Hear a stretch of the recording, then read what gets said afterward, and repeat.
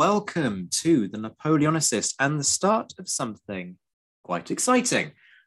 In the last episode, you'll remember that I had the brilliant Rachel Stark on, and we basically issued a threat that we might put our heads together and start to do a mini-series on Napoleon's Marshals because, well, why not? And Rachel and I put our heads together, and so we're doing a mini-series on Napoleon's Marshals, and we're not even sorry. Rachel, welcome to the Napoleonicist. Well, I'm reluctant to say like the main draw, because that sounds like delusions of grandeur, and it also makes it sound like you haven't been contributing fantastic stuff to the round table of things. But this is the first time you've done a solo one, which is exciting. How are you doing? Good, thank you. Thank you very much for having me. That's right. I mean, to be fair, we keep sort of talking about how there's a need for new material on the Marshals, whether it's Davout or whether it's, well, pretty much any of them. And I'm quite liking the prospect that we're going to perhaps do one of these a month, and it's going to be great. It'll be an education. Before we start, in terms of talking about what we are going to talk about, I'm just going to talk in general terms about where people should go if they want to know a bit more about this topic. And I was doing my side of the prep for this episode, and I reached for what you just called I don't know why I'm showing it to the screen, because it's a radio show, so nobody can see this. You called it the Marshal Bible. Mm-hmm. It's David Chandler's Napoleon's Marshals. In terms of today's book, was it Mark Gallagher who did the John Gallagher? John Gallagher, yeah. Apologies. John G. Gallagher's biography of Davout. It's called the Iron Marshal. Absolutely, and that is what we're going to be diving into today. Davout, the foremost of the Marshals, I think. It's fair to say, not hugely popular. It's amongst his contemporary to not make remotely things popular, actually. Yeah. He liked to make life difficult for himself. He created a fair few enemies. But I think, well, I mean, certainly reading Chandler, you get the impression, and Chandler says this, he uses the word paragon of virtue. It does kind of seem that Davout was a principled individual. Yeah, he gets called the Iron Marshal, obviously, because he was an iron disciplinarian, and there's quite a lot of overlap in the way that he was perceived and the way that the Duke of Wellington was perceived. And in that sense, the Iron Marshal and the Iron Duke. But I think as well, the Iron Marshal sort of nickname could also be applied to his principles, because he was a man of cast iron integrity. A lot of the other marshals were very adaptable, and they could sort of bend in whichever way the wind was blowing, some of them a lot more so than others. But Davout wasn't afraid to argue with anyone, friend, foe, regardless of, whether it was the king or whether it was one of his comrades. If he felt he was in the right, he was what we would call in the northeast of Scotland, thran. He would stick his heels in, and there was no shift in him. Sounds like my kind of person, to be honest with you. Let's dive in, shall we? Early life. He's not raised from the gutter, this guy. He's got a long military pedigree behind him, hasn't he? Yeah, so Davout was born in Anu in 1770, so he's just 1 year after that sort of big bumper year of Napoleonic personalities. And his father, Jean-Francois Davout, is a veteran of the 7 Years' War. And there's an adage in Burgundy that says when a Davout was born, a sword left its scabbard, because the family has this really long-standing tradition of military service, basically back to the Crusades. So he's from a really strong military pedigree, and he's from minor nobility. He's not an aristocrat per se, but he's not what we'd call working class in terms of most of the other marshals, which meant he was actually one of the very few of them who was able to hold an officer's commission under the Bourbons. So there was himself and Grouchy, Serrurier, Berthier. They were all able to hold officer's rank. He lost his father very young, which interestingly enough seems to be a really predominant theme in, again, these sort of major Napoleonic personalities. Quite a lot of the marshals, and obviously Napoleon and Wellington as well. And he was sent off to military school, the military school at Auxerre, just before he was 10. it was a really very strict, very Spartan kind of existence. It was run by Benedictine monks. So it's possible that sort of real Spartan, austere surrounding kind of shaped his attitudes and his tastes going forward. And after that, he was sent to the École Militaire in Paris. He joined there 3 weeks after Napoleon left it. So they just narrowly sort of escaped being contemporaries. He seemed to be a fairly average student. There's certainly nothing that his tutors would have looked at him and thought that this was would be one of France's premier generals to come. He was noted for achievements in mathematics. He was a good mathematician, but otherwise considered a fairly normal student, certainly no early flashes of brilliance, but he did not make friends easily at school or at any point in his life. He was very good at making enemies, not so good at making friends. Yeah, something I can sympathize with for sure. Do we have a sense of where that sense of principle comes from? Is it from his early life? Is it just something that he picks up along the way? Do we even know? There's very little on his parents. I know that his mother was imprisoned, and I'll come to that later on. Well, she wasn't imprisoned, she was arrested under the revolutionary government for corresponding with emigres, because she was reluctant to give up her friends. So there is that kind of sense maybe from there, but he certainly was.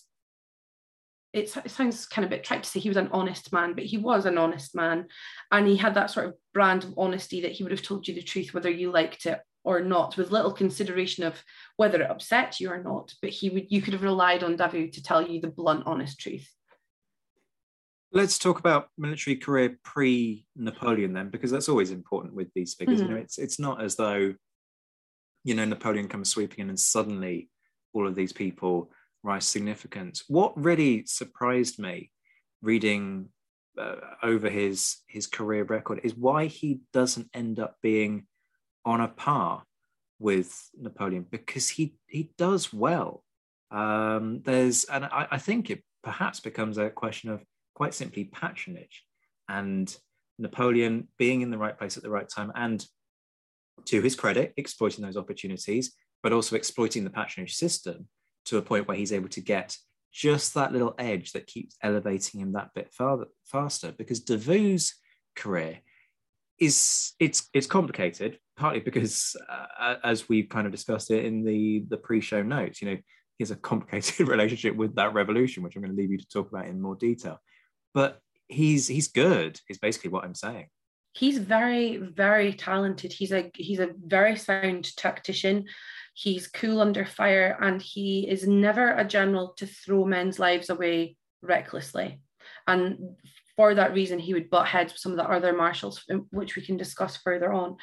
But I think you're right in the sense that patronage definitely is an issue. And the one thing that Napoleon most certainly had in buckets that Davout didn't have was charisma. Napoleon could charm people. He was very good at talking them round, to his way of thinking and convincing them to take a chance. I mean, he could, turn people who were fairly anti-Bonaparte initially. He was very, very good at sort of just gradually getting them to turn their perceptions around. You didn't get that with Davout. If he didn't like you, he didn't like you. He really wasn't interested in your opinion, and you could basically sod off. So genuinely, elements of this personality, like looking in a mirror, is slightly scary. Let's dig though. I mean, I've got to be honest, it's a long time since I did any significant reading on Davout before I prepped for this. And what struck me was the extent to which what he's doing is impressive. I mean, when I've forgotten the leader of the French army's name, when he switches sides to Dumouriez. Thank you. When he runs, it's Davout who goes after him. Yeah. And sure, he doesn't manage to capture him, but nonetheless, again, quoting he brings back his secretary, and he brings back Dumouriez's horse. And the only reason he doesn't bring back Dumouriez is because he managed to jump from his own horse onto to another soldier's horse and make his escape. So he certainly wasn't a coward. I mean, there was few of the marshals who you could level that charge at, but he certainly wasn't afraid to put himself in danger. He's a cavalryman, though, isn't he? Yes. And this is something that I'd forgotten, which is quite embarrassing. But it just struck me, particularly because I've done a lot of bashing recently of, to a lesser extent, Ney, but particularly Murat, who I have described as being particularly, well, practically brainless, which is an over-exaggeration, it's fair to say. Well, an opinion you share with Davout. Well, I'll say that's a vindication then, right? But very different types of cavalry commander. You know, we have this stereotype of the cavalry commander, don't we? Dashing, flamboyant, doesn't really stop to consider the position, just charges in. And perhaps that's, in fairness, perhaps that's an Anglo-cism, because the British cavalry has that kind of that problem during this period. But I think that's something that certainly tends to be levelled at Murat. To an extent, it's levelled at Ney. You know, that at Ney, that reputation for impetuosity. That impetuosity is not what you can say about Davout. No, Davout is the antithesis of the flamboyant sort of devil-may-care cavalryman. He joins the Royal Champagne Regiment even when he was 18 as a sous lieutenant. It was the regiment in which his father had served. It was the regiment his uncle had served in, and he did have a cousin there at the time. It was a very royalist regiment. When he joined, it was commanded by the brother of Madame du Barry. So very, very royalist pedigree there. And when the revolution breaks out, most of the officers are of royalist sympathy. There's a very, very small nucleus of junior officers who, like Davout, are very pro-revolution. But there was a lot of trouble with the cavalry regiments in that area at the time, and after a disturbance at Hayden, something like 50 veterans, some of who had 20 years service, were unceremoniously discharged, and Davout was beside himself with rage that veterans could be so cavalierly treated. And fully aware that he was a junior lieutenant of no particular great ancestry, he didn't have a lot of patronage, he didn't have a strong protector, writes this lengthy, vehemently angry letter to the government protesting in no uncertain terms how dare they treat soldiers like that. And in return, he gets his letter of cachet and imprisoned for 6 weeks at Arras. So he was definitely, from his earliest days, he was no royalist.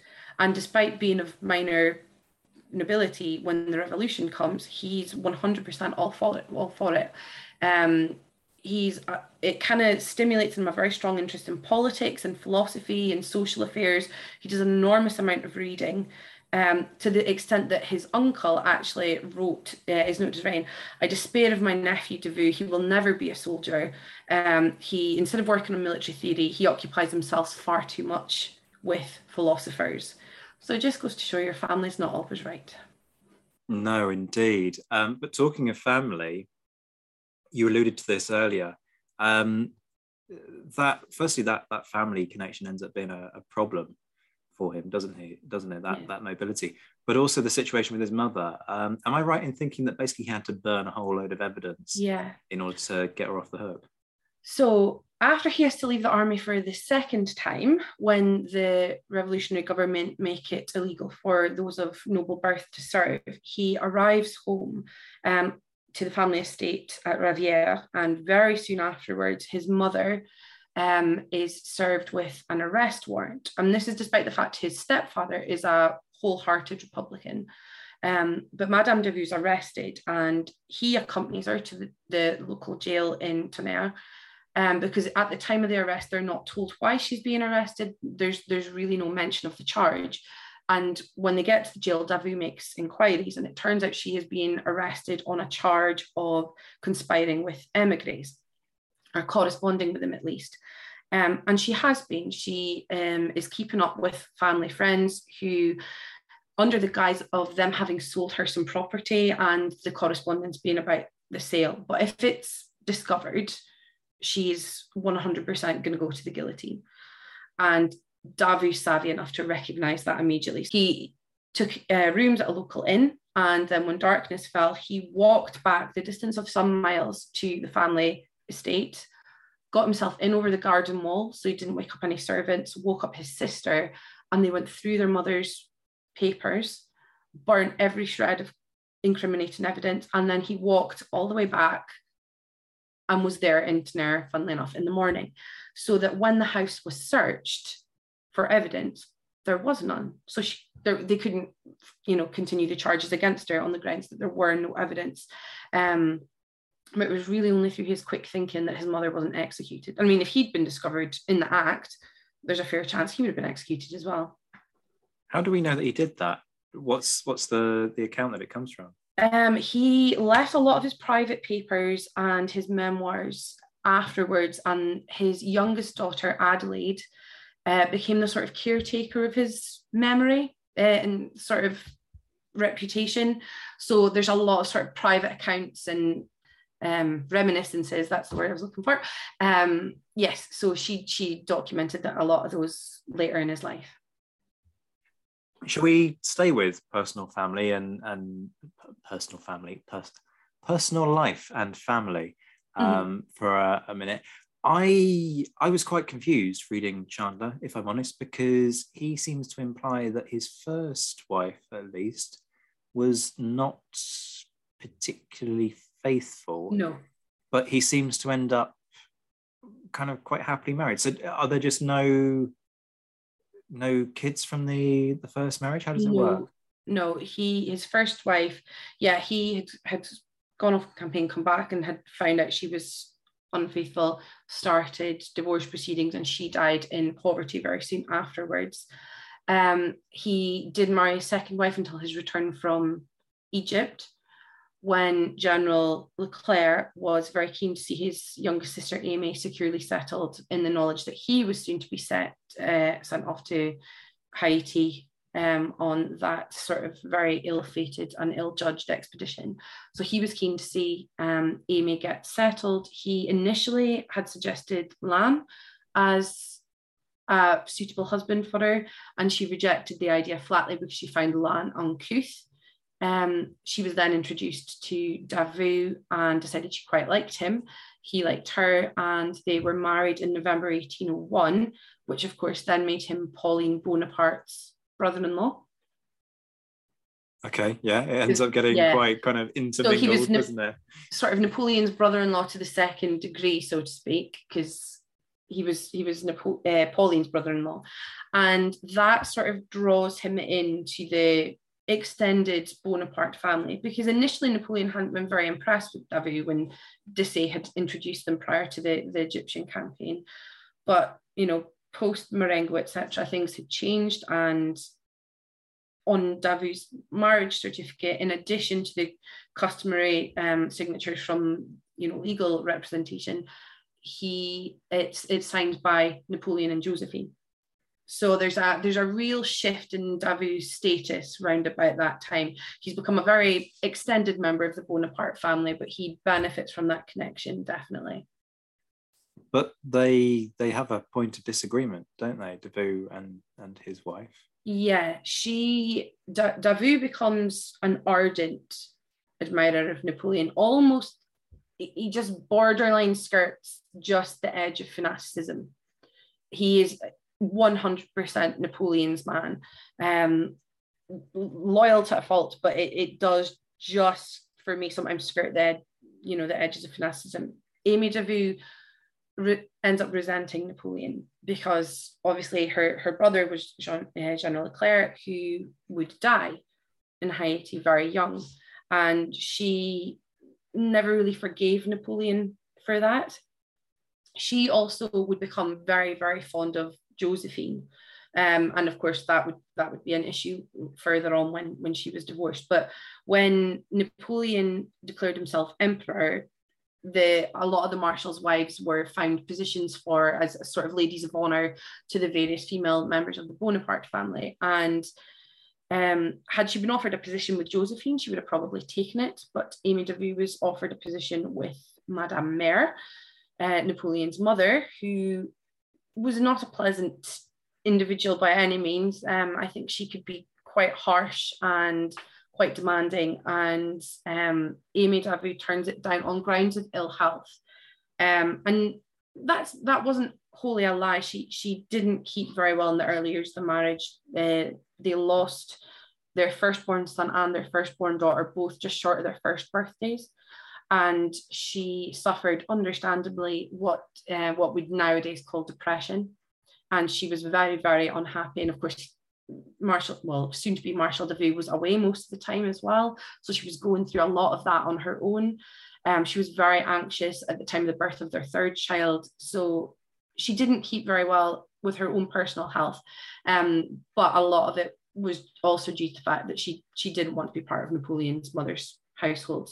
Madame Junot said it's because she had pretensions above her station, but I think she was very wise in turning the position down. Yeah, that's... I'm not sure you'd really want to be in the court of Napoleon's mother unless you could... I mean, impressive woman in some respects, but also very, very severe in her nature. Yeah. Let's talk about the route to the Marshal's baton, shall we? So kind of rewinding to cover the military side of his career. You say that initially Napoleon's not hugely impressed. They meet just before the Egypt expedition. Davout's appointed to that, and he just seems to knock it out of the park. Yeah, so initially he had befriended Desaix during the Revolutionary Wars, and Desaix seems to have made a sort of habit of befriending the least friendly generals in the Napoleonic army, because he also became friends with the future Marshal Saint-Cyr, who, like Davout, was very introverted and not the sort of person you would invite to dinner. And it was Davout was originally intended for the army of England, and Desaix had brought Davout to meet Napoleon prior to the Egyptian expedition and was kind of singing Davout's praises as a very talented general. And at this stage in his life, Davout was noted as being quite slovenly in his appearance. He didn't take a lot of care with his dress, etc. And obviously, as we've already discussed, he was quite introverted. He was noted by many contemporaries as lacking in the social graces. He was not a great maker of small talk. And Napoleon, depending on the translation of that you look at, either called him a damned brute or an effing beast. He was not impressed with him at all. But Desaix had kind of encouraged Napoleon to bring Davout to Egypt, and so he does. He fought, he commanded the cavalry under Desaix. He fought at the Battle of the Pyramids. He took quite badly ill in Egypt several times, but he had dysentery and got left behind when Desaix's forces went after Murad Bey. Also, again, in Egypt, kind of reared his head as very willing to clash with his superiors when necessary. He clashed really, really severely with Kleber, who tried to promote him to divisional general. Davout turned it down because he thought it was a bribe, because he was really resistant to evacuation after Napoleon abandoned the army, and eventually only put his signature to the paperwork when all other options were basically out. But yeah, he fought at Aboukir. He was involved in a fairly long list of battles.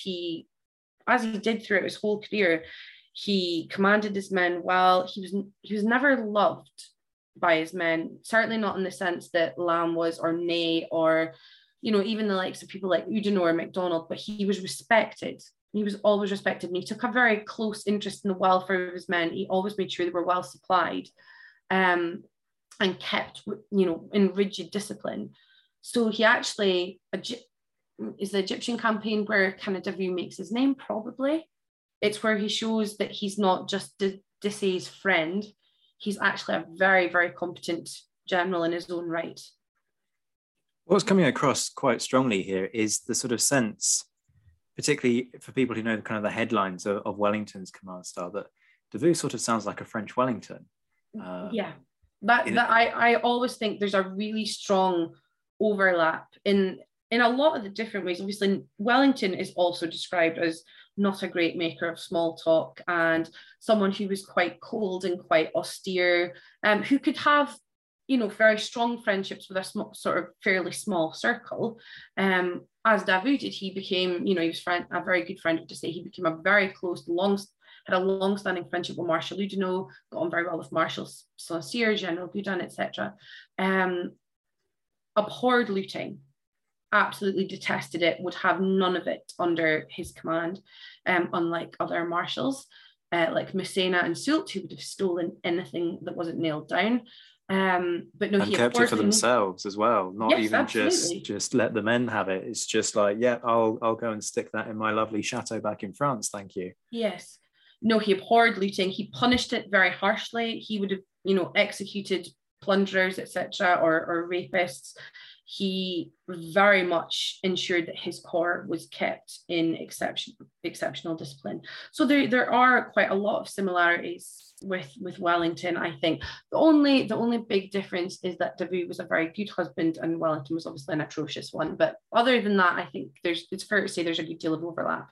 That was exactly what I was about to say there. The differences in terms of their commitments to their marriage vows are very, very obviously not the same. Let's talk about the acquisition, if you like, of the Marshal baton, because he's 34, and like you say, he's not known for his friendships. So what's the reaction like when news breaks that, yeah, so next up on the list is that guy Davout, who you don't seem to particularly like, guys? He's 34. He's the youngest on the list. And he's not, you know, there's a lot of generals with, you know, greater seniority than him. At this stage, he's a divisional general. He's never had a wholly independent command. He's never commanded a whole army. So there's quite a few eyebrows raised. And Gallagher, his biographer, certainly suggests that he sort of steps into dead men's shoes, as it were, because had Leclerc lived as Bonaparte's husband, he would almost assuredly have been given a baton. You know, Murat, Caroline's husband, obviously did, and later acquired a kingdom. Desaix also would have been a very strong candidate for a baton as well. So he had connections to two very sort of much lamented generals from Napoleon's perspective. He generally did mourn the loss of Desaix and Leclerc. So as the sort of connection there, as his sort of brother-in-law's brother-in-law, he has that sort of very faint but family connection nonetheless. Now, some people slightly more generous say that this was an example of Napoleon's great foresight and that he identified in Davout this sort of great general of French history. But I think it's slightly more likely that it was because he didn't have maybe many great supporters, but he did have two very strong connections, and you know, to generals who Napoleon mourned. And you know, when he lost men, Napoleon was capable of being very sentimental about it, and so I think he sort of got a baton in lieu of Desaix or Leclerc. Yeah, it's a curious one, isn't it? That fact that Davout goes on to do such remarkable things, and it's worth saying that, you know, 1804 onwards is almost kind of like the coming of age of Davout, particularly 1804 to, I mean, he's not in the 1815 campaign, but the 1804 to 1813, he really shows his quality. Okay, there's an interlude actually during the Russia campaign, which we'll talk about, where he doesn't do quite so well, but nonetheless, it almost, it's hard to pinpoint it, but there's almost this sense that nod that he gets empowers him to do more, because it's worth saying, this guy becomes a student of his field, as well as being a workaholic, and we should probably talk about his work ethic. He does take the time to sit down and learn his craft properly and study, you know, the big military names of history. So for all that his family might have kind of scorned him for having spent too much time focusing on philosophers earlier in his life, he does turn to the history books in time. So, I mean, let's just stay with that. Let's talk about his work ethic. He seems like a workaholic, if I'm being honest with you. Yeah, he had a very strong attention to detail. If you read some of his correspondence, and some of it is available online, translated into English, prior to it's actually prior to the Russian campaign, but he's talking about the need for soldiers to have sort of, small individual kettles to make sure that they were able to, make soup, etc. His corps was always the best supplied. There was no detail in which he stinted. He made sure that they had, fresh as they could, but the fresh rations. Then they carried flour. There were shoe nails. There were, a certain amount of spare linen, etc. He didn't stint on ensuring that his men were looked after. And that's part of the reason why their discipline was so good, because, even in Russia, his men were the last to run out of food. He, he wrote very lengthy letters. He was never vague about it. He was very precise in what he wrote and what he said in the correspondence with his divisional generals, his three immortals, Friant, Moral, and Gudon. He corresponded in detail with Berthier, who he would eventually come to have a feud with in 1809. But yeah, he had a very keen eye for detail, and it reflected in the quality of his men. He drilled his men very severely as well. Okay, so I'm going to go there. The elephant in the room of any conversation when it comes to Davout, Auerstadt, which is, I mean, I'll be honest, I would say Auerstadt's probably the most impressive battle of the Napoleonic Wars, in my opinion.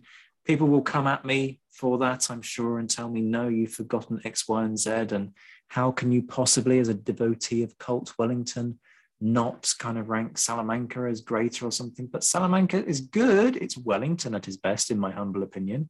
It ain't Auerstadt, though. There's no contention about that whatsoever. So take it away, fill people in. What happens? Yeah, so Napoleon has every intention of bringing the Prussian forces to battle at Jena, and stations Marshal Davout and by this point then Marshal Bernadotte as well, with a view to cutting off the Prussian retreat when and if necessary. But Napoleon does not in fact face off with the main body of the Prussian forces at Jena. Davout runs slap bang into them at Erstadt, and he has the Third Corps, who, as I've mentioned, were in exceptional condition, well supplied, very, very well drilled, but he has got 28,000 men to the Prussians' 63,000 men. So it's odds of 2-1 and then some. And his men withstand heavy, heavy fire. There's a huge amount of casualties by the end of the day, but they do withstand it. And he keeps his men's morale up. He encourages them through, well, depending on which school of thought you belong to, Marshal Bernadotte does not turn up, either from some people's point of view out of sheer spite because he and Davout hate each other, or, which I'm more inclined to, there's a bit of vagary in the orders issued prior to the battle, and the simple fact is he's not aware of where he needs to be. But there's a lot of contention about that, and Napoleon in hindsight said he would have had Bernadotte shot, but I don't think it was necessarily a deliberate or spiteful decision. Not one that necessarily reflects well on him, but I don't think it was out of spite. Which leaves Davout's corps, single corps, on its own, facing more or less the main Prussian army. And Gudon's division in particular takes a hell of a pounding, but they hold, and then he orders a decisive attack forward, and they rout the Prussian forces. This is going on simultaneously to the battle at Jena, and Davout sends his aide-de-camp to Napoleon basically to account what's happened. And Napoleon is in disbelief. He actually says to the ADC, your Marshal must be seeing double, because Davout wore glasses. And it's not until actually later on when they verify that the battle has indeed taken place, and it has indeed been the fact that, you know, Davout has faced off with the whole Prussian force, that he writes to Murat, Davout has had a superb affair. He alone has battled 60,000 Prussians. And he writes back to Davout in the most glowing of terms and sends a proclamation to the Third Corps. But it's interesting that for all that sort of effusive praise, and of course, Davout would go on to become the Duke of Erstadt, when the bulletin was published after Jena, there's about 5 lines about Erstadt. And the way it's phrased very sort of carefully suggests that Davout simply had performed well on the right of the battlefield. It's not phrased as being 2 distinctly separate battles. And I know when we, the episode ages ago where we debated what was, you know, Napoleon's best battle, I mentioned that he didn't give out victory titles for the battles he thought were his best. And he almost, you know, didn't want to share the limelight of Jena.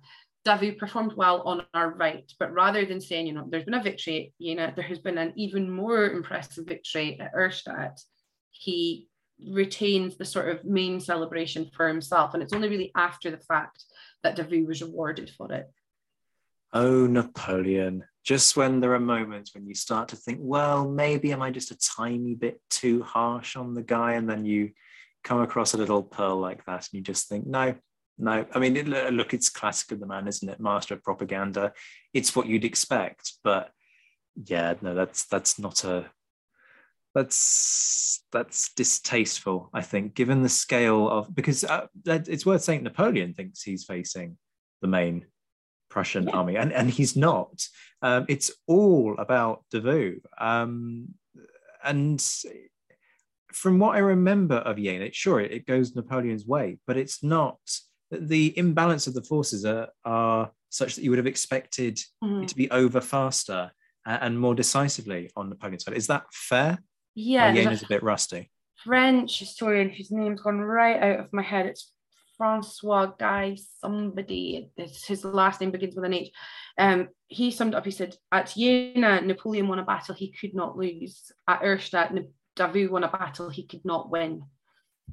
And, you know, and when you look at the balance of the numbers, that's exactly right. Then if you purely speculatively, if somebody put those numbers in front of you and you said, who's going to win?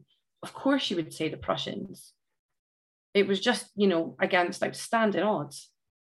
It really was. And Davout's also one of these who keeps playing quite key roles in a number of the subsequent battles. I mean, let's take Austerlitz.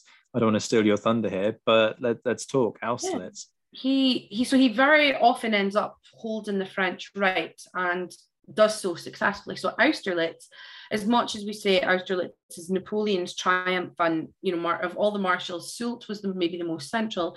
Realistically, it was Davout's men marched 78 miles in 48 hours, because obviously Napoleon wanted to underplay the perception of how much forces he had, how many men he had, and sort of bait the Allies into a trap, which of course he very successfully did, and it was Soult who smashed the centre.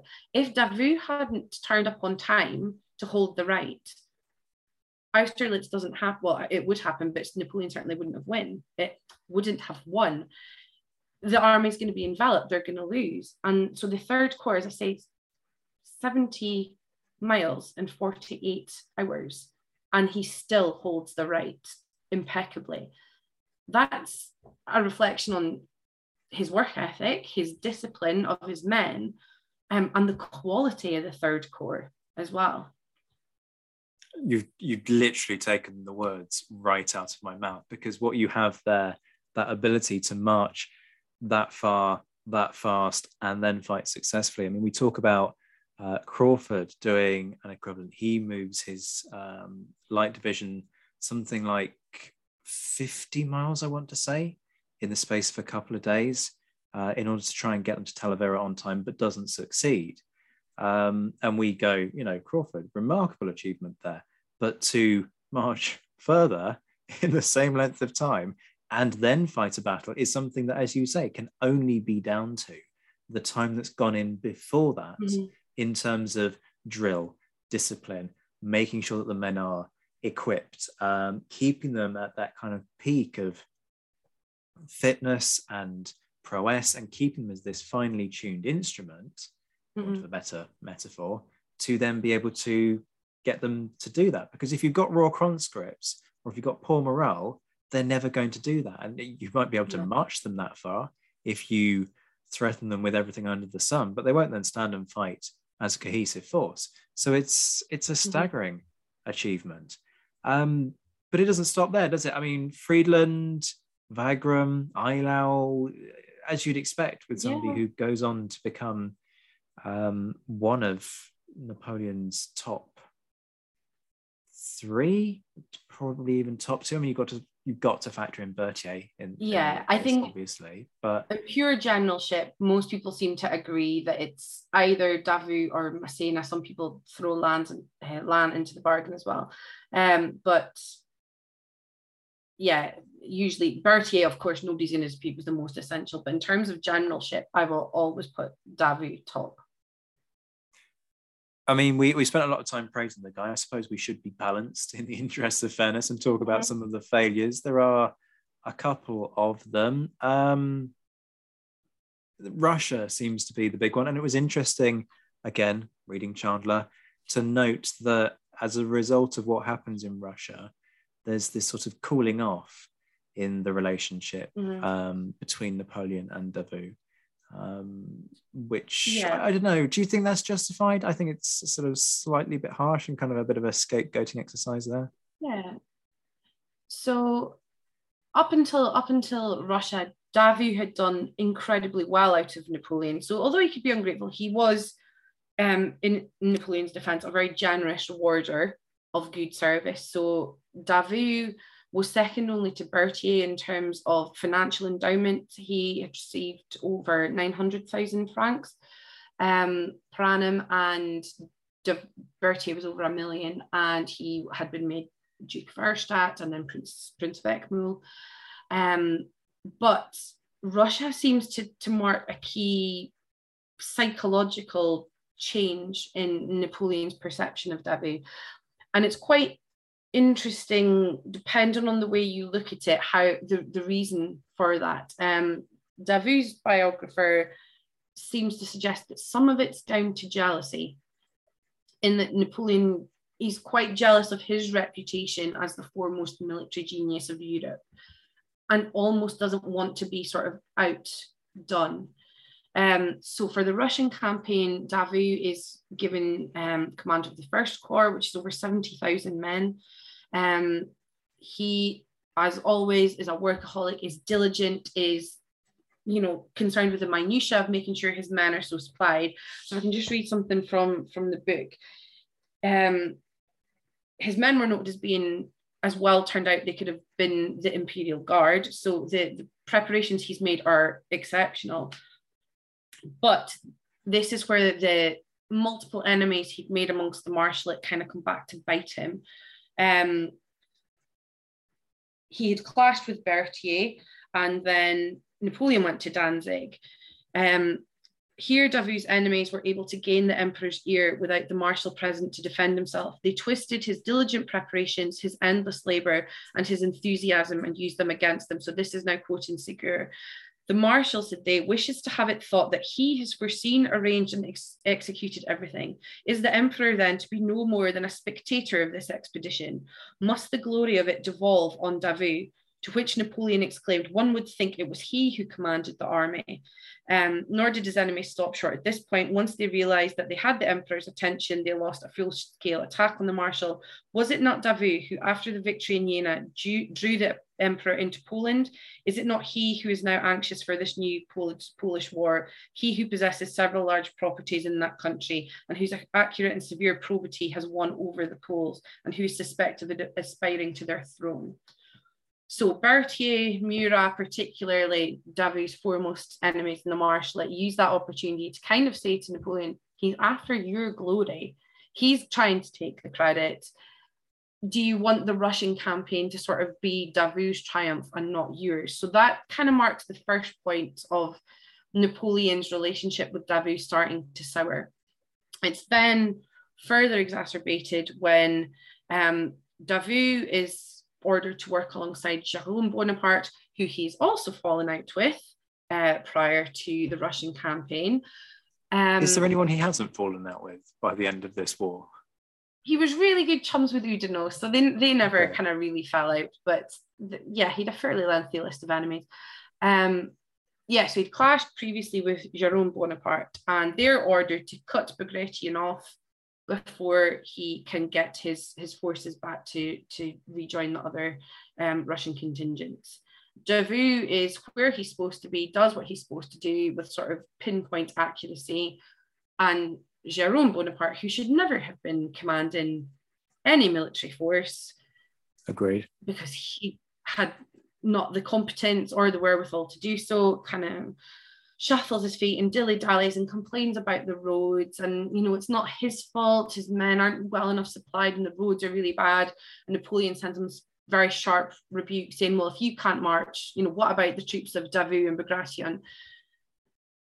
But he issues Davout with an order saying, if the two forces, his and Jérôme's, should unite, Davout can take command. And sensing that Bagration's about to slip slip out of the trap, Davout sort of prematurely takes command, at which point Jérôme Bonaparte flounces off in a huff and refuses to serve under Davout. And although Napoleon reads his brother the riot act, he also blames Davout for it, because he says he sort of jumped the gun. If he, hadn't been too quick at taking command, they might still have trapped Bagration's forces, and, was he so ambitious to be the main commander, etc. So he kind of holds him to fault as well, which I would argue unfairly. If he hadn't put his useless brother in command of a corps instead of, a talented general of whom he was not short, it might have been a different story. But then, just to continue the sort of pattern of falling out with everybody, Davout then clashed with Murat, who he'd never liked, who he'd always thought was basically an idiot. And they quarrelled in front of Napoleon, who took Murat's side and actually detached some of Davout's divisions to give them to Murat. I bet that went down well. As far as Davout was concerned, Murat was reckless. He did not take enough care with his men's lives. He did not think things through, none of which is inaccurate, and had basically said, look, you can destroy your own corps if you want. You can throw away the cavalry to suit yourself. You will not do the same to my men.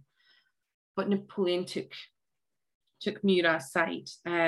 And so whether or not it's true, some say that it took a fair amount of intervention, only with the intervention of several other officers, that Davout and Murat were persuaded not to fight a duel. But I'm not sure how accurate that is. I've not seen it mentioned elsewhere. But then came the retreat. Davout was initially made the rear guard, but General Pelleport had stated in his memoirs, we generally complained about Marshal Davout. He was too methodical for an irregular retreat. He was blamed for stopping too often, for manoeuvring before the Cossacks and not doing the devil's part. However, it should be pointed out in fairness to the Marshal that broken fords, broken bridges, an unruly crowd of stragglers on foot, on horseback and in carriages retarded his march and furnished the enemy with frequent occasions to worry him, to squeeze him closely and to force him to fight. Davout doesn't really lose battles throughout his career in this sort of standard sense of what we could call a failure. But he's deemed too slow to be a rear guard. And at one point his baggage is captured. So Davout's baton is in Russia. And eventually Ney is sent by Napoleon to replace him. And the sort of big fallout or the real sort of waning of his star comes when he's ordered to wait at Krasny for Ney's men to catch up, but it's impossible for Davout to hold out. And for a time, Ney and his corps is presumed lost. So Ney and 6,000 men. And Napoleon and Berthier find a very convenient scapegoat in Davout for not marching back. And it would have been suicide. It would have been throwing away, not just Davout, but also his men. Certainly he and Ney had words about it afterwards. Davout had tried to explain himself, and Ney had said, well, God can be your judge. But yeah, by the end of Russia, Davout's not Napoleon's he's not in the inner circle anymore. And that's maybe reflected in the fact that he's then sent to Hamburg. He's not given active commands for the majority of the rest of the Napoleonic Wars. He's tied up in Hamburg when, despite being demonstrably Napoleon's one of his most successful generals, his talents are wasted. He was also a superb administrator, there's no doubting it, but he's kept out of the way when he would have been considerably more useful than some of the other commanders. The factional infighting between the marshals never fails to astonish me in terms of just what a monumental case of shooting themselves in the foot that represents. Yeah, they were atrocious cooperators. They really were. And this is the big bugbear in Spain, that better cooperation between the marshals would quite likely have created a strategic situation that Wellington couldn't have overcome. And it was, in actual fact, the inclination for those individuals to act as if they have sort of their own mini fiefdoms, and that lack of centralized control that was a problem. And it's really interesting to see that same kind of infighting, that it's not a professional word, but that bitchiness between the marshals of, well, he said this, and well, I want to do that, and well, it's almost playground-esque at times. But it's played out amongst all of them. They're all vying for the emperor's eye. Yeah. I mean, I know you see it in other periods of history as well, when you have one sort of big centralized figure, the sort of inner circle are all jockeying for position. But I mean, Napoleon abhorred dueling. If he hadn't, and had he permitted intermartialate duels, there would have been significantly less marshals by the end of the Napoleonic Wars, because they would have had it offed each other. Yeah, there's no disputing that. I can well imagine that Murat would have been foremost amongst those as well. Let's talk about Hamburg. Napoleon himself said that it would take him 10 years and, what was it, 40 million francs to make Hamburg defensible, and then he just goes to Murat, good luck.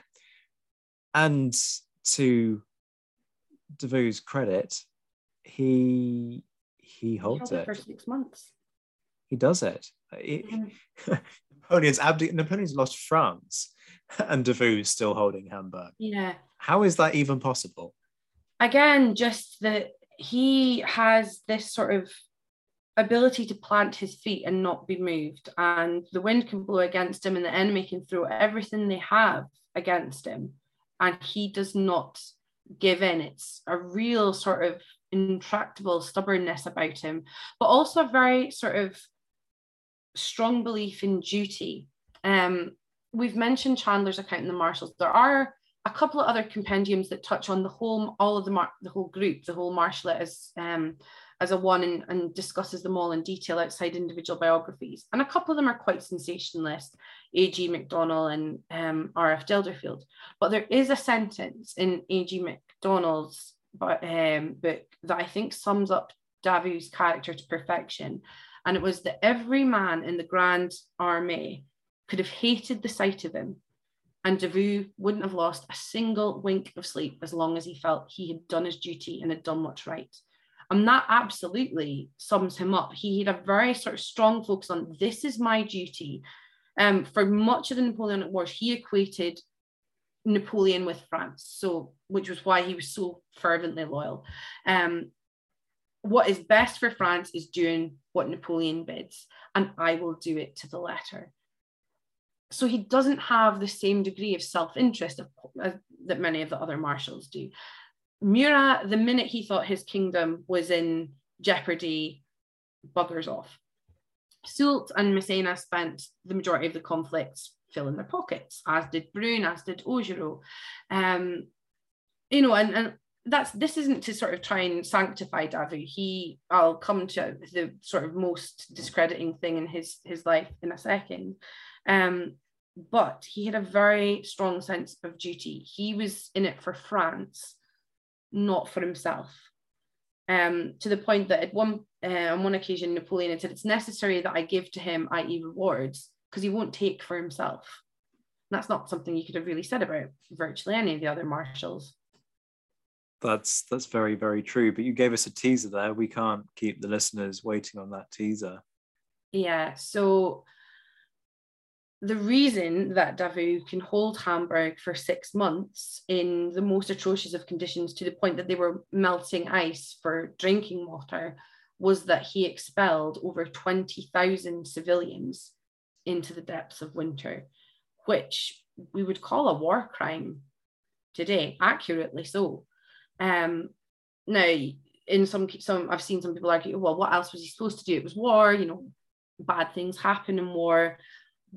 But I can't see a way that you can reconcile that as being an acceptable decision. It was incredibly harsh. And that's why, in addition to being called the Iron Marshal, he was called the Beast of Hamburg.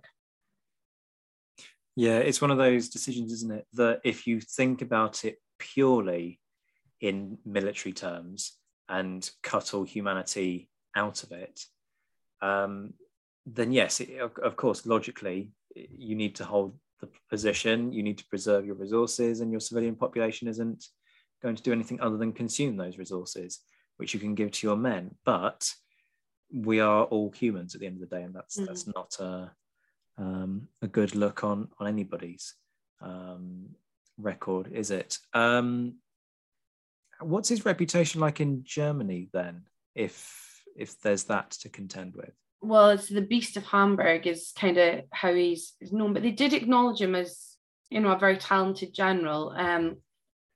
There's an occasion where there's a Prussian aristocrat, and I'm sorry, I can't remember the name, had come to the French court, and he's mentioned as the Prince of Eckmühl.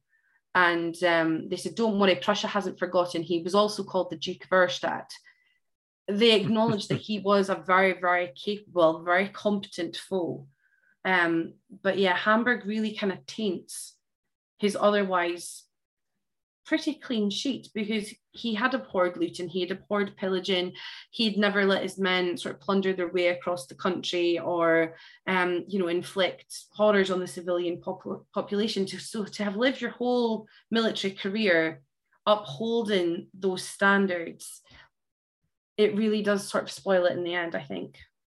It does. I mean, that's not quite the end, in fairness. There is the 1815... Up until the first abdication. There is the 1815 campaign where he doesn't, obviously he's not at Waterloo. People love to do the big what if, if you stick to Davout at Quatre Bras, what happens?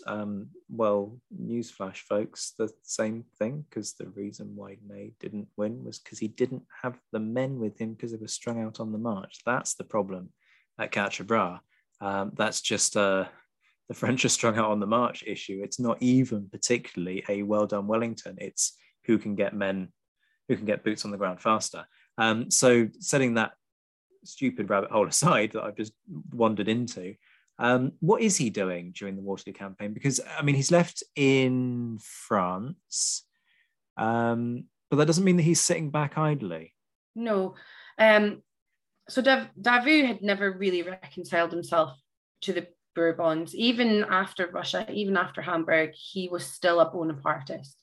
And he really wasn't a fan of Louis, and having only surrendered after someone he trusted brought the news to him of Napoleon's abdication at Hamburg, not when Louis's representatives had communicated the news. He was sort of in pseudo disgrace until Napoleon arrives again. And Davout and Lefebvre were the two marshals waiting to greet Napoleon in Paris on his return. And he says to Davout, I need you to be Minister of War. And Davout had replied, Your Majesty, it's not the role that I think I'm best suited for. I'm I can be of much more use on the battlefield. And Napoleon sort of brings out what you would basically call emotional blackmail, that I'm alone, everybody's against me, will you now turn against me too, kind of thing. And eventually Davout relents and accepts the ministry. And he's damn good at it because he's a very, very talented administrator. He basically works miracles, raising the army that is available for the Waterloo campaign. And again, there's the debate, is he left in Paris as Minister of War because Napoleon knew that he was categorically loyal and would never turn? Or is it that, again, as Gallagher suggests, that Napoleon was reluctant to be eclipsed, and the one Marshal he was likely to do that now that Massena had sort of passed his peak, was Davout? I mean, nobody really knows, but it could be either answer. Either way, Davout is Minister of War and sits out the whole campaign. He then has to organise the sort of straggling forces that come back after Waterloo and organise the defence of Paris. And it's here that Davout's cast iron integrity really shows itself, because he has to negotiate with the returning Bourbons. He has enough men to fight for Paris if he wanted to. But with Napoleon sort of defeated, he I think had come to the realization that Napoleon was no longer what was best for France, or that Napoleon had ceased to be France. And he was just anxious to prevent any more French loss of life. But he sent 13 conditions. The Royalists had sent Oudinot, I think, banking on their long friendship, to him to say, it's time up, basically. And Davout agreed to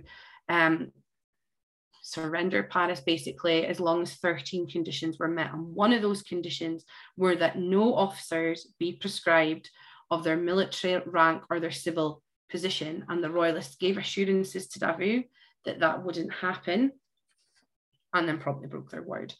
And amongst those prescribed, of course, were Grouchy and Ney.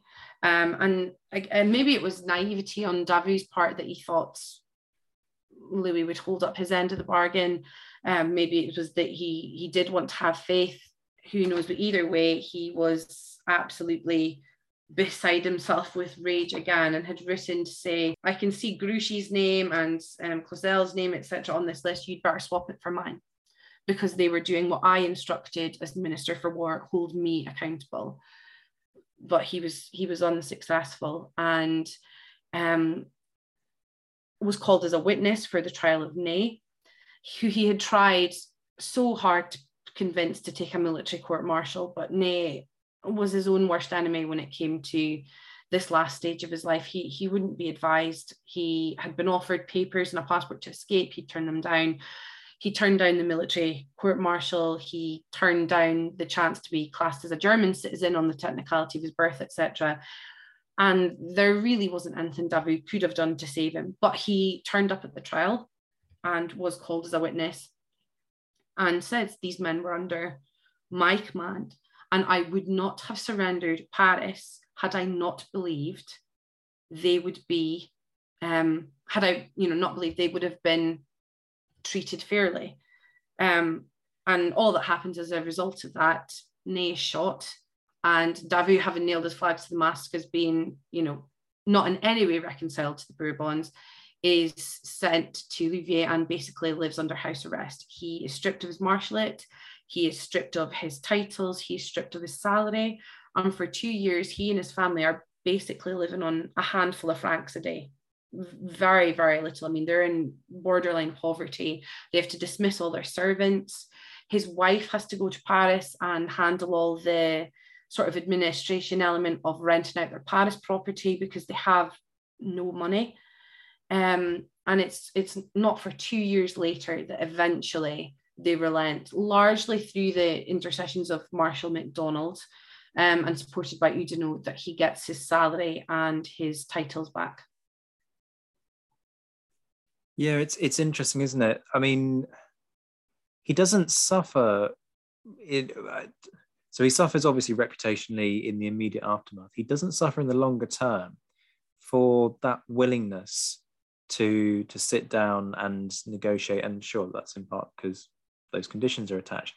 But why is it that his reputation doesn't take a bit of a hammering in the longer term for that willingness to, what I would say, make a very kind of savvy decision and decide that, well, yeah, it's all over, and give up Paris? Because that's acknowledging that it's fundamentally all over for Napoleon's regime, which in some circles you do that and that's treason, and that's not what's pinned on Davout in the subsequent memory.